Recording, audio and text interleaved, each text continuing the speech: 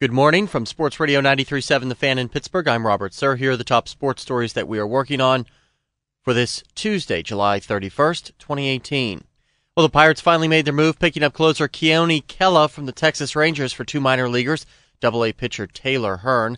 Kela has 24 saves in 25 opportunities, a .960 save percentage, second only to Aroldis Chapman in the American League. Kela is first-time arbitration eligible next season and can't enter free agency until 2022. Bucks open a two-game series against the first-place Cubs tonight at PNC Park.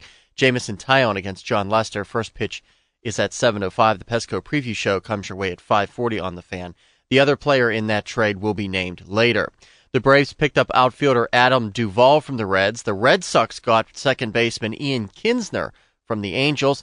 The Astros traded for Blue Jays reliever Roberto Osuna, who is close to completing a 75-game suspension for domestic abuse. The Yankees picked up pitcher Lance Lynn from the Twins. Former Pirate Zach Duke is on the move. He was traded by Minnesota to Seattle. The Nationals have made Bryce Harper available. The Giants are willing to trade who?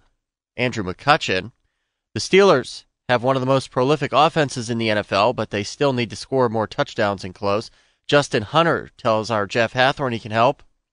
Coaches say they know I have a vertical leap, so I got to put that into the red zone. That's where the money's going to be made at, and if I do that, everything clear sailing. Hunter will have a chance to pick up red zone reps vacated by Martavis Bryant.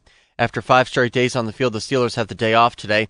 They actually got yesterday in despite the on-again, off-again storms. Juju Smith-Schuster, Vance McDonald, Sean Davis, and T.J. Watt also did not practice yesterday. Safety Morgan Burnett returned but was limited. The Penguins' promotional schedule is out, featuring 3 bobbleheads, Sidney Crosby, Evgeny Malkin, and Chris Letang. And the Decades Night will return. There'll be a 70s night, an 80s night, and a 90s night.